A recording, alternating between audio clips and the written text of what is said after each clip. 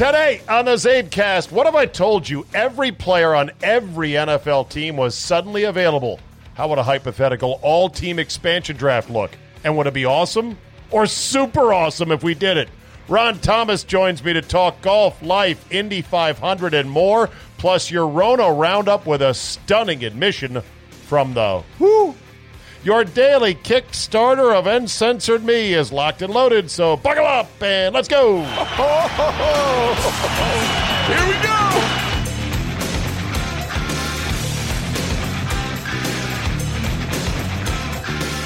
Tuesday, June 9, 2020. Thank you for joining me. Well, the owners have come back to the players in baseball with the following offer. After the first offer, which was 82 games at a sliding scale that approximated about 33% of what players on paper were due to be owed.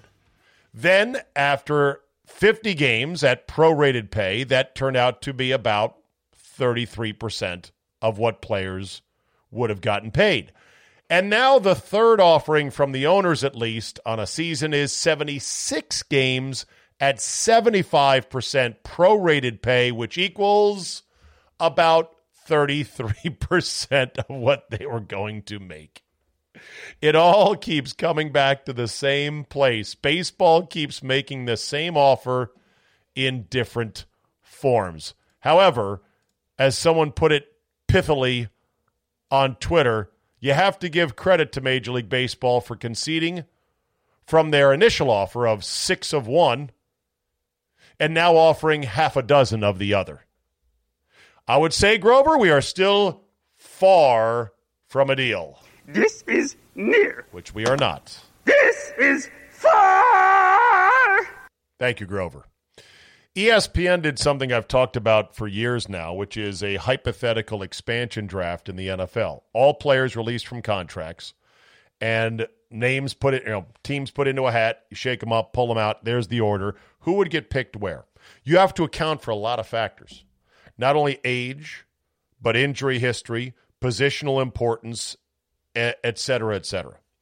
Obviously, quarterbacks would go first, but after that, how quickly would teams move off of the top-tier quarterbacks to someone else? And give it a hypothetical, you've got this player for 3 years or maybe 5 years, depending on how long of a time frame you'd like to make.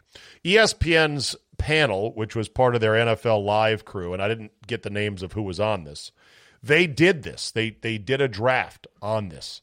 And using this year's draft order, the hypothetical expansion draft would have Patrick Mahomes go 1-1 to Cincinnati. No shock there. Russell Wilson second to the Redskins. And then Lamar Jackson, number 3, to Detroit. Lamar, probably the more devastating impact player last year, but our team's going to figure him out just a bit next season.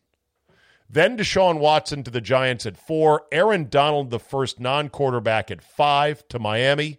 Ronnie Stanley, the O-tackle, to the Chargers at 6. Then Joey Bosa to Carolina. Drew Brees to Arizona at 8, which is ridiculous because he's a one-year guy. And then you've got Dak Prescott to Jacksonville, too high. Nick Bosa to Cleveland, too low. Carson Wentz to the Jets, too low. Aaron Rodgers to Vegas at 12, way too low. Joe Burrow to Indy at 13, too much of a roll of the dice. He's an unproven commodity. Tampa Bay at 14, taking Tom Brady. That one is just stupid because, he's already there. And he's a one-year rental like Breeze. Denver taking Drew Lock at 15. Get the fuck out of here. They already got Drew Lock. And total unproven prospect. I mean, a good half of a season basically last year, and that's it. Atlanta taking Matt Ryan. I don't know why they have these teams taking their old players, but okay, whatever. I guess there is value in that because you don't have to teach the guy the system again. Kyler Murray to Dallas at 17. Teddy Bridgewater 18 to Pittsburgh. No fucking way. Jimmy Garoppolo to Chicago at 19. Christian McCaffrey to the Rams at 20. Baker Mayfield at 21 to Philly. Way too high. Michael Thomas to Buffalo at 22, way too low. Sam Darnold to New England at 23, I don't see it. Khalil Mack to New Orleans at 24. And then Ryan Tannehill, too high. DeAndre Hopkins, too low. Mike Evans to Seattle, Matt Stafford to Baltimore at 28. Tyreek Hill to Tennessee. Tua Tagovailoa to the Packers at 30. George Kittle back to the Niners at 31. And Stephon Gilmore at 32. There's an interesting discussion to have about all of this. If teams had to assess, well, we like this guy in our system and we know what he's about, so if he's available, let's go ahead and take him again. I think there's too much reaches in here in terms of quarterbacks that you think are going to be good. You don't have to draft a Bridgewater in a hypothetical expansion draft 18. Pittsburgh would be way better off taking a Michael Thomas or a DeAndre Hopkins or even a Tyreek Hill and then backfilling with a similar caliber quarterback in the second round. Either way, can you imagine how awesome the NFL would be if it was like fantasy football and every player was available to be redrafted? That there were two drafts, there was a rookie draft and there was a expansion draft. Instead of free agency, an expansion draft every year. The players would hate it because they want to put down roots in the city and they want to build their brand and get identified with where they're at and do good works in the community like Drew Brees and then have all that forgotten the instant you say one thing that is 1 inch out of line from the current political correctness. Right, Drew Brees? But it would be so much fun because your team every year would have a chance at getting somebody awesome. And yeah, I know, coach and system, coach and system, coach and system. It takes years to build that up. I'd still like to see it, though. It would make the league fun. And, yeah, you'd sell a lot of jerseys. Every year, if your favorite player is Lamar Jackson, guess what? He's probably going to a different team. And look, these guys can live in whatever city they want to live. They just have to go work in their NFL city for 5 months out of the year. It's not that hard. I say let's do it. Absolutely. Okay, couple other things before we get to Ronnie. And I'll save the Jim Nantz story for later. I'm scrolling up here to make sure I'm not missing something. That was the same. This one, God, boy, I got to get this tab system down because it's not quite what I thought. Oh, yeah. Major League Baseball is finally admitting Angel Hernandez is a terrible umpire. This story by Ryan Phillips in The Big Lead. Apparently, Major League Baseball was doing an investigation into just how horseshit bad Angel Hernandez is and was as an umpire and continues to be. And apparently Hernandez was eavesdropping on the investigation into his conduct. This according to a story by Daniel Kaplan in The Athletic. On July 24th, 2017, there was confusion and a 14-minute delay in a game involving the Rays and the Red Sox. The problem came when the Rays moved pitcher Adam Kolarek to first base. When the pitcher moves to a defensive position, the team moving him loses its DH. Apparently, Hernandez had to be reminded of that rule by his crew, and he screwed up another ruling concerning the batting order. Obviously, after that embarrassing screw-up, MLB launched an investigation. It interviewed all members of the umpiring crew separately via telephone. When it came time for Hernandez to hang up and for fellow umpire Ed Hickox to be interviewed, Hernandez allegedly didn't hang up and instead listened in after expressly being told not to. If this wasn't more reason to fire this dick, I have no idea why they don't. Probably can't because of the union. Headline, Jeff Bezos would now be worth $200 billion if he hadn't divorced. Yeah, but he's a lot happier. And he's got a lot sportier girlfriend. Yes, he cut a check to his ex for a whole lot of money. Mackenzie Bezos. Let's see. Bezos gave her his divorce settlement, saw her walk away with nearly 20 million shares of Amazon, which at the time were valued at $38 billion. A report last month projected Bezos would be on track to become the world's first trillionaire by 2026. The world's top billionaires have added more than $420 billion to their net worth since the start of the pandemic. Wow. The rich are getting richer. Stock market up 9,000 points since the low water mark in March. Amazing. Good thing I listened to my financial advisor. Said it's going to be rocky, but you just got to hang in there. And there were times in which I said, God damn it, why the fuck didn't you tell me that this would be we need to sell shit. Sell. Good thing I listened to him. Probably should have bought more. Didn't have the balls to do it. Oh, well. Next pandemic, right? In February, when the COVID-19 virus hit, it was a distant concept to most Americans. Gold was in the $1,500 range. The Dow is over 29,000. And today, as the virus runs its course, gold is over $1,700 and the Dow is around 27,000. Major market disruptions favor gold. Instability, uncertainty, impending inflation, all favors gold. If you have not diversified some of your savings into gold, there's no better time than today. Protect your savings from any further setbacks in the stock market. Gold is a safe haven against uncertainty. The company you can trust with your precious metal purchases is Birch Gold Group. And right now, thanks to a little-known IRS tax law, you can even move your IRA or eligible 401k into an IRA backed by physical gold and silver. It's perfect for those who want to protect their hard-earned retirement savings from any more downturns in stocks. Of course, consult with your financial advisor. Contact Birch Gold Group to request a free info kit on physical precious metals. See if diversifying into gold and silver makes sense for you. The comprehensive 20-page kit reveals how gold and silver can protect your savings and how you can legally move your IRA or 401k out of risk of stocks and bonds and into a precious metal IRA.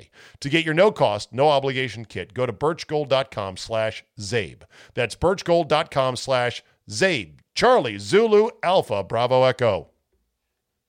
Let's talk to my man, Ron Thomas.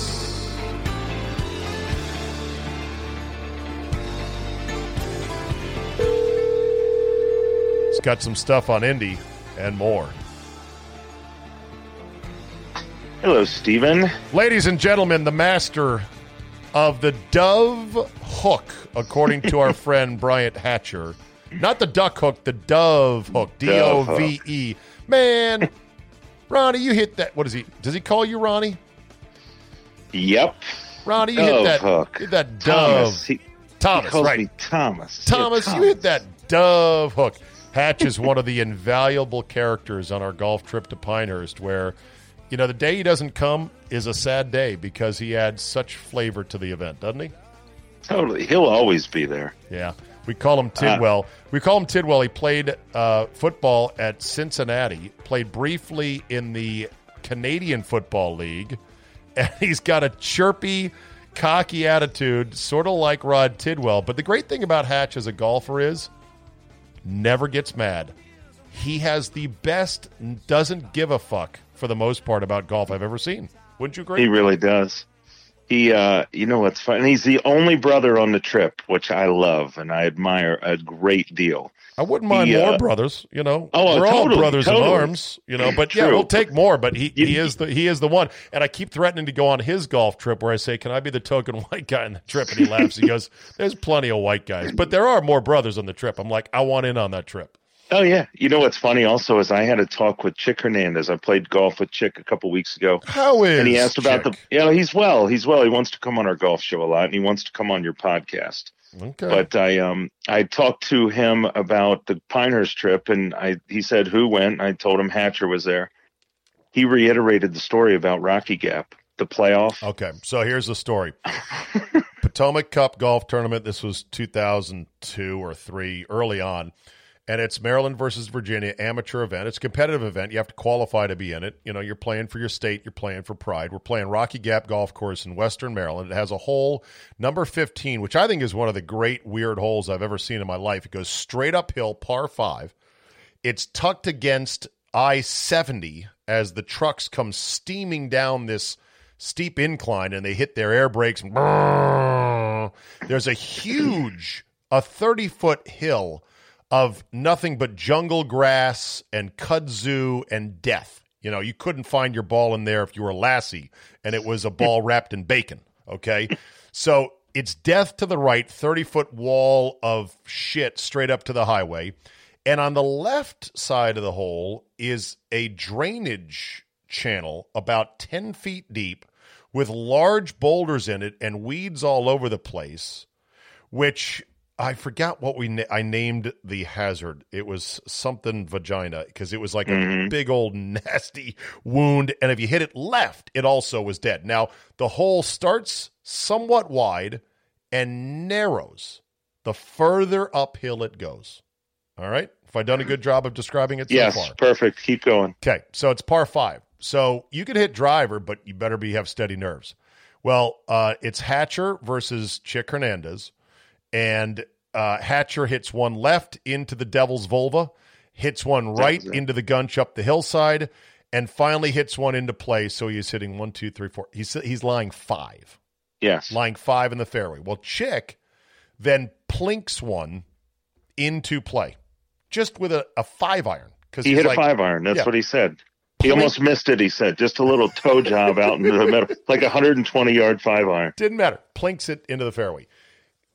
Chick proceeds to plink, plink, plink up the hill very cautiously while Hatcher is rallying after hitting 2 out of bounds or 2 lost.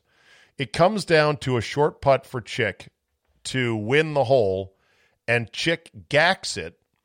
And I hear Hatcher, not in a mean way, but just because he appreciates how stupid and absurd the game of golf is, Hatcher lets out this cackle that echoes into this canyon between the 15th green and the 16th tee. And I'm over there watching it, and I know how hot Chick can run on the golf course, like we all can. And I'm thinking, oh, my God, Hatcher is about to have a putter buried in his forehead, and I'm going to have a guy die on my trip. They made 9. They have the hole with the 9. The 9. And Hatcher was like, you missed it. One of those, yep. So anyway, God bless golf. Golf is a wonderful game. It's maddening. It's crazy. It's fun. But there you go.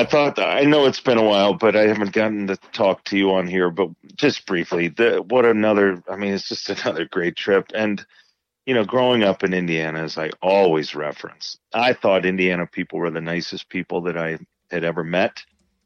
I think Wisconsin folks might have them edged out, or at least a tie. They're good, man. The Wisconsin Mafia is good. We got 4 guys. My boy Big Mikey brought 3 of his goons from their public league courses. A couple of them belonged to clubs, and they were the easiest fit, Never once said one word of complaint about anything. We're never late. We're quick to their wallet to pay for something, and got along so well. Perfectly. Just really solid people. And, being a Midwesterner, I think that a lot of people out east or maybe out west think that we're just a little bit behind, and we're maybe just not not going to say smart, but up to date on things. East Coast bias is real. Yeah. The notion of East Coast elites in the Acela corridor is real. D.C., Philly, although maybe not Philly, Savages. D.C., right. New York, Boston. I mean, that's all real. The East Coast elite is real. I'm not saying there's not good people in the East Coast, but the East Coast vibrates at a different frequency than the Midwest. It just does. It does. But these guys I'll put them up against anybody in any kind of discussion about politics, about life, about relationships. The story about the one gentleman, which I know we won't go into, this doesn't have anything to do with smarts or this and that, but the story, how you introduced him. The best thing about the trip for me, besides meeting all the guys, is when you have the microphone the first night and you introduce everybody. And the story about our boy, I believe, Billy. Yeah, who you won the championship with. I told the story. He basically left his bride, not quite at the altar, but he definitely pulled the plug on getting married to this one woman after they had already sent the invites out, which I like. Yep. It's like a Costanza situation, when his fiance died, licking the envelopes. Oh yeah, yeah. And he takes it in stride, but it turns out it was the best thing because it was actually his mother. His mother came into his one friend Daryl's workplace and said, I got to talk to, we got to talk to we got to take care of this. Right. Went to talk to Daryl and said, we got to take care of this. My son's about to marry the wrong woman. Yep. And now he is happily married to the right woman. That's right. And let me tell you, Ronnie, he was the worst player, the highest handicap in the group. and you drew him as your partner on the Sunday Calcutta just because of the way it shook out. And you coached him to a victory, which I knew there was a good chance you would. You got out of him 3 or 4 holes where he contributed. 5 holes. 5 holes. 5 holes. Yep. And he was so ecstatic for that. He was so happy. It was and I think about, I've won golf tournaments before. He has not likely won anything on this scale where there is an actual trophy and a photo and recognition and a decent amount of money. So I get more enjoyment out of that, obviously, seeing the smile on his face and him going and putting it on Facebook and him being able to receive accolades from people in his life who say, wow, that's really neat. And the comments were just incredible. Way to go, Billy. You could just hear how happy people were for him. And nobody knows this tournament is just a knucklehead golf. I know it is. That my trophy, I glued a pyramid of golf balls together and put a Southwest Airlines plane on top of it. I will say, Steve, my past trips, my golf trips, the Ronnie 1.0, as we've discussed, I was always so tired at the end of the trip, and I just would be up all night and goofing around, and golf was just something that you had to wake up and do, and you felt like shit when you had to wake up and do it. But it reinforces my sobriety and stuff, because when I go on a golf trip, and you've never been one to get after it on golf trips either, you've got too many responsibilities, and you also want to play good golf, but to wake up and play really solid golf for 4 or 5 days in a row, starting off with my round at number 2, it just feels really good. It feels really fucking good to show up for life, to go on a golf trip, to pay $1,000 or whatever. It's ridiculous how inexpensive it is. But to play well and to win money and to go home and not be exhausted, it just really reaffirms my lifestyle. The power of sobriety. Yes. And even those who may not, technically be, an alcoholic, but maybe drink too much or overextend themselves can say, you know what? I need to think about that myself, because we all like to have a good time. We like to be the life of the party if possible. But, the bill comes due in the morning, and the older you get, the higher the bill is, the more tax on that bill there is. Well, that's right. And you feel really good playing. While you're partying, it feels great. You're staying up, you're bullshitting. It's 1:30, it's 2:00, and you're thinking, all right, I'll get a few hours sleep. And then when you're out on the golf course, you got nowhere to run and hide. Right. You got nowhere to go. You feel like shit, and you got to try and play golf, and you play like shit, and you get mad at yourself. I've been there, done it. You get down on yourself, and you think, what a fucking asshole I am. And why do I spend so much time on this game? Yes. I hate this game. Why do I spend so much time on this golf trip and money? Like, what am I doing here exactly? I'm going to throw something out right now, which may be I don't know if I should do this, but, I'm going to do it anyway. Mm-hmm. So I had an idea, Ron. Yes. And it goes something like this. Okay. Potomac Cup original formula. You know what that is? That is a private Potomac Cup where you and I as captains invite people who fit our profile of golfer, and we take it back to Rocky Gap. We pay money, and we get shirts, and we play for the trophy.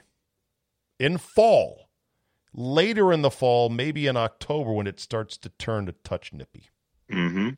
What do you think? I love it. Well, it's an invitational, in other words. It is. I love invitationals. I think it's a great idea. Would you be interested in that?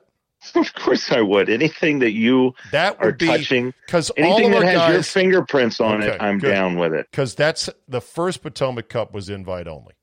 And then I started building a qualifier element into it as a radio promotion, and that was good for a long time. But, it takes a lot of work and effort to get a qualifier site and to recruit the golfers and to kick up the money then that pays for the uniforms. If we just get 12 guys in Maryland, 12 in Virginia that are willing to pay the group rate to go up there and we buy the shirts, it's the same damn thing. It's a competition with shirts, and it's the Ryder Cup. And we can do it then later in the fall when it's, I think, the appropriate time. Yes, and you don't have to worry about the extras. You don't have to worry about the qualifiers and all that extra bullshit that puts that stress on you. Or the assholes. that qualify. Right. Well, we've had very few of them. It's been, well, I mean, depends. The worst was the guys up at Nemacolin and feeding the tigers and the shit over the McDonald's. fence. Throwing McDonald's cheeseburgers over the fence. When signs on every 10 feet of the fence feed said, the wild do animals. not feed the wild animals. Well, and we got our boys throwing cheeseburgers over the fence. Anyway, you know what? All life experience. Let's move into your topics du jour. You want to start with the Indy 500? Yeah, it's scheduled for August 23rd. Yesterday, Roger Penske came out and said the Indy 500 will not be run without fans. I support him. I agree with that. Everybody really agrees with that. Just like the Ryder Cup is not the Ryder Cup without fans, the Indy 500 is nothing without the fans. Is Indiana perhaps? Are they still pretty strict? Have they not given the green light? I mean, DeWine, the governor of Ohio, is letting the Memorial have 8,000 fans. Is Indiana stricter? No, not really. So why did he feel like he had to come out? Why do you feel he had to come out and say this?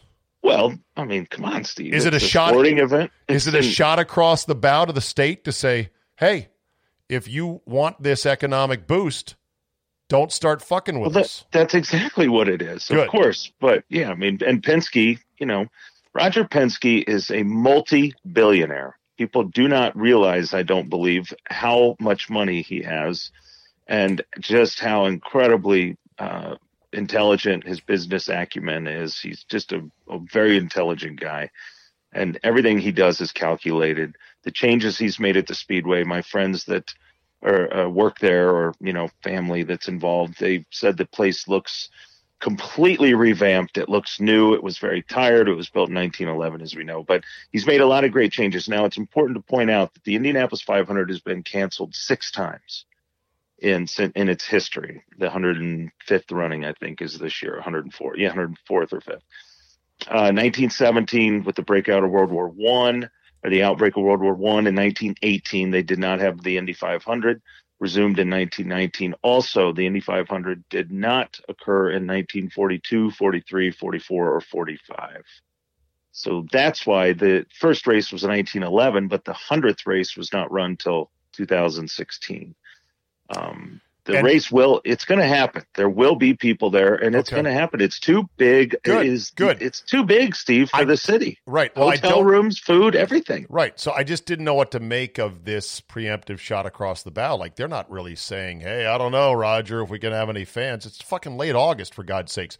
We had my turn to ask you something. Yeah. The Ryder Cup, you say it can occur with half the number of fans. You say it'll be better with half the number of fans. Tell us why. Tell me why. I can tell you right now, you wouldn't know the difference on TV. Here's why. Because only so many fans fit around the 4 holes that have action at one time. Okay. Because except for singles, there's only 4 holes that have fans around them, because that's the length of the train of players that moves through the course, right? Right. And so therefore, if you went half of that, like there are half the fans at a Ryder Cup that are waiting 4 holes ahead for the train. You're kidding me. That much. I am not. I wish I were kidding you, but no.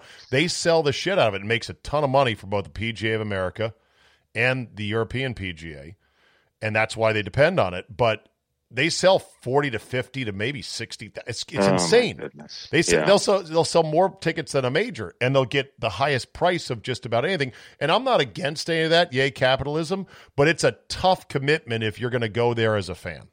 I remember you said it wouldn't have been worth it if you did not have that special access on the first tee. I believe you were up somewhere where. Well, at Medina, we had press credentials, and so I was able to go up top to this catwalk, which was like for photographers. Basically, it was sort of like a balcony above the first tee, and it was really high up above the grandstands. It was a spectacular view. And, I mean, it was awesome to be up there, and I sat there and I watched all the first tee shots, but it would have been a lot different if I was 20 deep to the left of the tee box on my tiptoes. I don't know what's going to happen. I hope they sit tight for a couple weeks. There were a mere 640 deaths on Monday. And the World Health Organization, I'll talk more about this later, just said, yeah, we don't think outdoor transmission really drives the coronavirus. Holy shit. Right. Now you're saying this? So this is June the 8th. It is going to be largely gone by then, and if they flush the Ryder Cup because of these fears, it'll be a travesty. Yes. It can't happen. Don't do it, and don't say we'll do it without fans. It's not the Ryder Cup. You want to go halvesies, 50-50, I'll be disappointed. It'll still be decent, but let's not make any conclusions right now, and I'll leave it at that. So Indy 500 is going to happen. I'm excited for that. In August, it'll be hot in Indiana, but so what, right? Yeah, it will be hot, but so what? And something along the same lines. I know we have a lot of auto racing fans who listen to this, and I know because we get emails and messages, and a lot of people in the Midwest listen to this. Wisconsin's big Indy racing or auto racing, as well as Indiana. And I am afraid of the damages that are being done to auto racing with all of this. NASCAR already was very, very bad in attendance. And these races they're running, they're just not exciting. Even with fans, it even shows it's almost better without fans because you don't look in the stands and say, holy shit, no one is at this race. And same thing goes, I have to be fair. Same thing goes for Indy racing. Yeah. Indy racing is down. These gigantic stadiums they race in. They raced at Texas. It was on NBC. It got a really nice rating, of course, because it was the only thing on. But I can just picture people turning on the race, watching them go around in a circle, which to me, it's not just going around in circles. But the race was not nearly the excitement that Texas usually provides because they put a sealant up on the top of the racetrack for NASCAR to try and increase the passing and the excitement for NASCAR. Well, guess what? The sealant didn't work for the Indy cars. It was very slippery. So they had to run a single groove. It wasn't the best show. It was kind of one of those deals where it was exciting that it was a neat thing that it was going to be on TV, national TV. People are watching and they're thinking, well, shit, this is follow the leader. So it was one of those. So wait, there was an Indy race this past weekend? I didn't even notice that. There was an Indy race on Saturday night on NBC. It started at 8:00. At Texas Motor Speedway. At Texas Motor Speedway. Usually the most exciting race of the year next to Indianapolis. Okay, I thought they once raced open wheels there, and it was a nightmare because they went too fast and they were flying out. They did. Guys were getting killed and hurt. So what do? They dial down the speeds or what? No, they just throw them in the bull ring and let them go. Okay. But fortunately, this was the first race coming back besides this silly iRacing. But these guys being out for so long, your body has to get used to those consistent G-forces, those constant G-forces. Yep. So in a sense, it was a relief that it was a single groove racetrack because everybody lived. They put a little tackiness on the high line to try to for NASCAR. Yeah, to try and induce more passing. That's interesting. Did not work for the Indy cars. So interesting. Okay. Well, we'll see.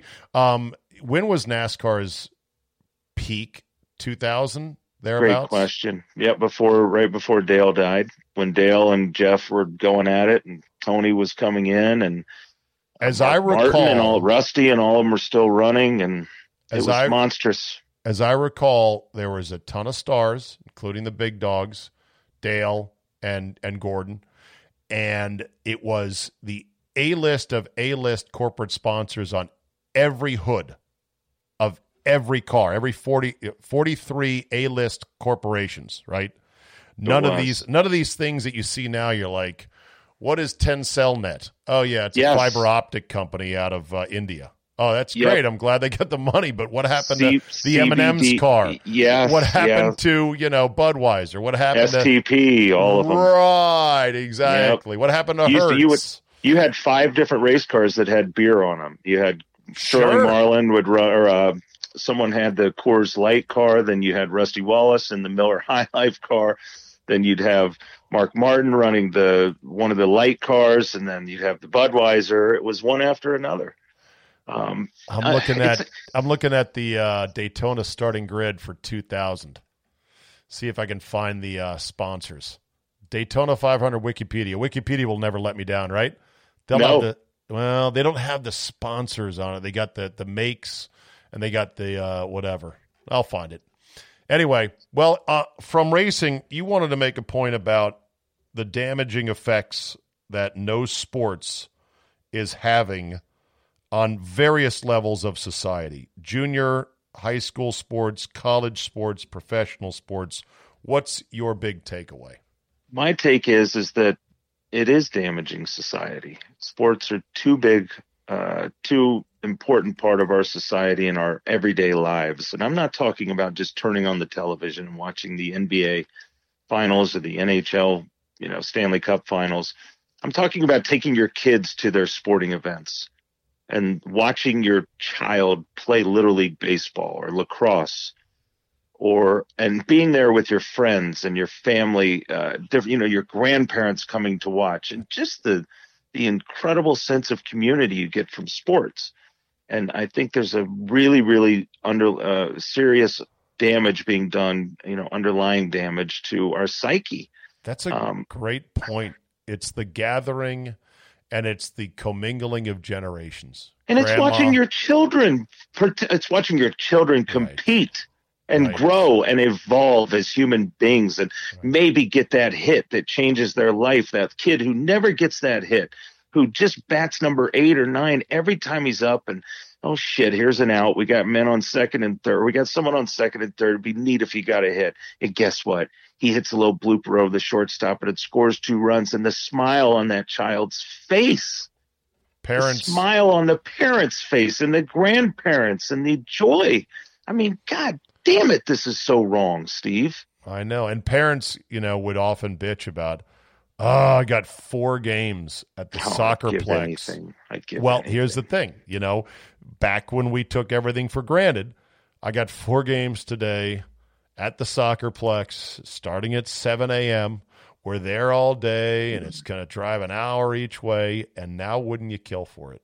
Yes, lacrosse tournaments out here, the all-day lacrosse tournaments where you bring your pop-up tent and your fold-out chairs and your cooler, and you think, God, I used to think, I got to sit here and watch bad officiating and deal with parents that are a pain in the ass, and that one kid who's a cocky little fuck.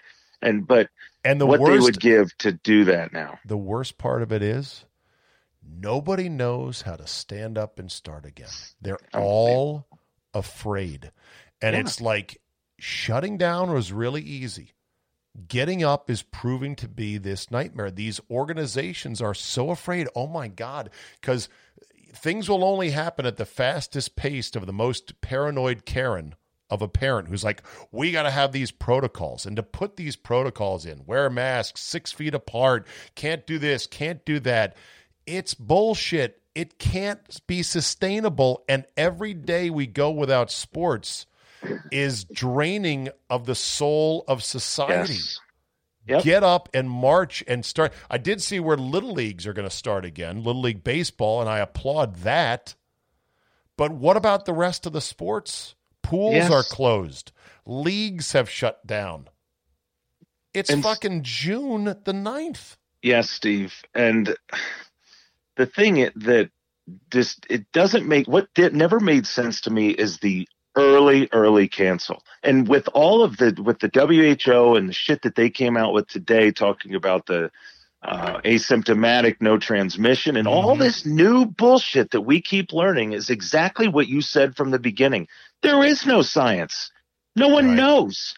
Why are we jumping the gun? Why are we doing what we're doing? Because everybody else is doing it? Where are the backbones? Yeah. Where are the leaders? Where are the people who would stand up? So anyway, you are on every day, or at least 5 days a week, and I've admired you, Steve, because you really have held back a lot more than you want to, and I know that because you think that I need to stick a little bit to the sports or the conversation at hand. But as you're one of your most loyal listeners and closest friends, your opinions and your takes are needed. We need to hear what you have to say because you're right on. Well, and you can say, "Well, Ron, I appreciate that," but it's I'm true. Saying it here. Other people are saying it. The thing is, on other platforms that I don't own, other stages where I'm playing music for somebody who's paying me to play music on their stage, you got to play slightly different songs. I know. It is the most dangerous time in my 20 plus years of being a radio personality. It's crazy how dangerous it is. And that's unfortunate. But at least I have this outlet here in which You I can do, and speak it's good. more Well, freely. I know we only have a few minutes, but I also wanted to talk about, speaking of dangerous and this and that, the college athletics, the teams, the programs being cut by their schools. It's devastating. It's beyond reproach is what it is. Why? How? I mean, there's so many, it's like bullet points, fiscal mismanagement, all these different things that I can come up with, but they build these goddamn brand new, huge engineering buildings and these labs and all these giant fucking things. But Jesus Christ, we can't keep the things that are for the students, the student athlete. All right, let me call a timeout, Ron. You're probably not going to get a lot of people sympathizing, you saying, why are we building these engineering labs? Why don't you go after the lazy rivers and the 10,000 square foot weight rooms first? There's a lot of waste in athletic department budgets, which if they properly plan for a rainy day, they might not have to cut women's cross country as soon as there's a financial ripple. UConn, where our friend John Ronas played golf, is probably going to drop golf, and that's because they have a football program that is the butt of people's jokes and hasn't been relevant on the college landscape ever. And that sucks a huge amount of money. They're trying to play a sport they're not equipped to. And they're going to lose other sports, and other athletic departments that haven't budgeted well are going to throw shit overboards. And this is before really, yes, they lost a lot of money from no college basketball tournament. But these colleges are losing money because they make so much money in the summer. You know where they make their money, Ronnie?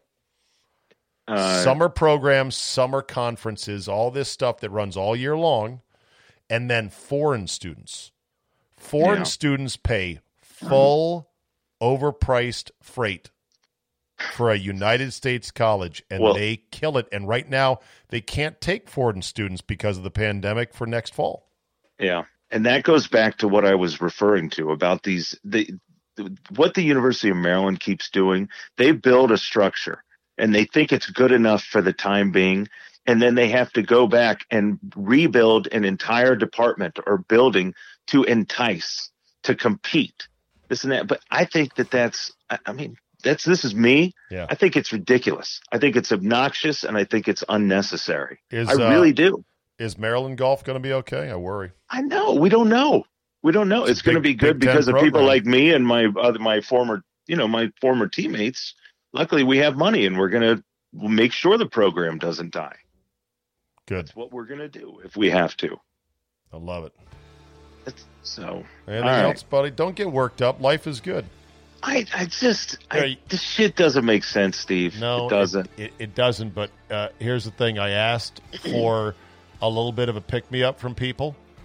Yeah. Avenues for hope. Here's one from Derek Hill. He says, listening to the CzabeCast on my way home from the dentist, and during the episode you asked about how listeners are dealing with all the tumult in today's society. My dentist pipes country music into her waiting area. Now, I don't listen to much country music. I'm more of a classic rock guy. But I heard some lyrics that struck me as apropos for the times. Quote, God is great, beer is good, and people are crazy. You know it. Who is that? Of course. Billy Currington. I mean, my God. Billy Currington. I've never heard of Billy Currington. Oh, he's good. He's really good. God is great, beer is good, and people are crazy. People are crazy. Well, he's very good. There it is for you there, Ronnie. Well, and something and a positive for me is the amount of time I've been playing golf with my son and spending time with him. It's wonderful. But at the same time, I hate that he didn't get to go to school. So all right, buddy. I want to unplug from social media, but it's hard. It really is. We'll talk next week, Ronnie. Thank you, buddy. All right, bud. See you. Oh, God, that's great. He jumped the gun on that. God is great, beer is good, and people are crazy. That pretty much sums it up for me, says Derek. I shared this thought via text with a couple of buddies, and one of them responded that the live version lyrics should change to people are assholes. Gave me a good laugh. Anyway, love the shows. Keep on keeping on. World Health Organization. Asymptomatic COVID-19 carriers spreading viruses, quote, very rare. Dr. Maria von Kerkhove, head of WHO's Emerging Diseases and Zoonosis Unit, said it's very rare. And yet this was the bogeyman that dominated America. You could have it, and you could give it to Grandma and kill her. That's what it was for 3 months until suddenly the record changed. Record changed to now defund the police. By the way, I don't mind the World Health Organization as they learn more and do more studies, changing their tune. Maybe we didn't take their direction with the appropriate sort of restraint. But yeah, somebody said it's interesting that, private financial companies commission their own studies on, okay, what is this coronavirus really? I think J.P. Morgan put out a report. They hired some epidemiologists, and they said, just shoot it to us straight. How bad is this thing? And they came back, and they're like, no, this thing is not that bad. It's more like Corey COVID. It's not, some great Kevin Durant of viruses. It's more like Jeremy Lin, not like Kevin Durant. And I think that's why the stock market did what it did during all of this. Is it said, you know what, this is going to turn out to be overhyped. And when it does, things are going to turn. They're going to turn pretty quick. We'll see about that. I don't know, but that's at least kind of the way it looked. So defunding the police, this is now a thing. Apparently Joe Biden had to come out and say, yeah, no, I'm not into that. Couple things for you. Even with police over the weekend in Chicago, 92 shot, 27 dead. The most violent weekend in Chicago so far this year. Meanwhile, in a single day, let's see here. Single day, I believe they had 18 murders, which was the highest single day in 60 years in Chicago. That's with police. Can you imagine without? Of course, those who would want this defund the police thing were asked. This is Lisa Bender, who I think is on the Minneapolis City Council, being asked by Allison Camerata on CNN. So, yeah, about this defunding the police. Get a load of this answer. Action against our police department, which gives us legal mechanisms in the very short term. There's lessons from all over the country, all over the world that we're looking to take immediate steps while we work toward building the systems that we would need to imagine that future. Do you understand that the word dismantle or police-free also makes some people nervous? For instance, what if in the middle of the night my home is broken into? Who do I call? Yeah. Yes, I hear that loud and clear from a lot of my neighbors. And I know, and myself too, and I know that comes from a place of privilege, because for those of us for whom the system is working, I think we need to step back and imagine what it would feel like to already live in that reality where calling the police may mean more harm is done. Wow. Just smoothly sidestepped it. Somebody tweeted there should be a petition to defund the police that includes adding your phone number. And when people who sign that petition call 911 for police help, it simply forwards them to a recorded message reminding them that they agreed the police weren't necessary. All righty then. God is good, beer is great, and people are crazy. Pendulum theory. It'll come back to the middle. It has to come back to the middle. At least I think it has to come back. That's a wrap for today. Thank you for downloading. Keep your head up in the madness. You and I will live our lives fully without fear, and greater days are definitely ahead. Don't forget, we've changed to Red Circle. Please, if you are a subscriber, get on over there. Close out your account at Libsyn. It will close at the end of the month. I don't want to leave you outside in the cold. Cancel out and then join at Red Circle, and I do appreciate it Get 12 months for the price of 11. Pay all at once if you like, or month by month. Doesn't matter to me. And best of all, get an RSS feed that you can send this podcast to wherever you want it with a few seconds. Quality content worth paying a price for. Fair price, small price, and I do appreciate it. Tell a couple friends if they like good podcasts, and we'll welcome them aboard. Have a great Tuesday, everybody, and we will see you tomorrow. Cruise and lay back 'cause it's summertime.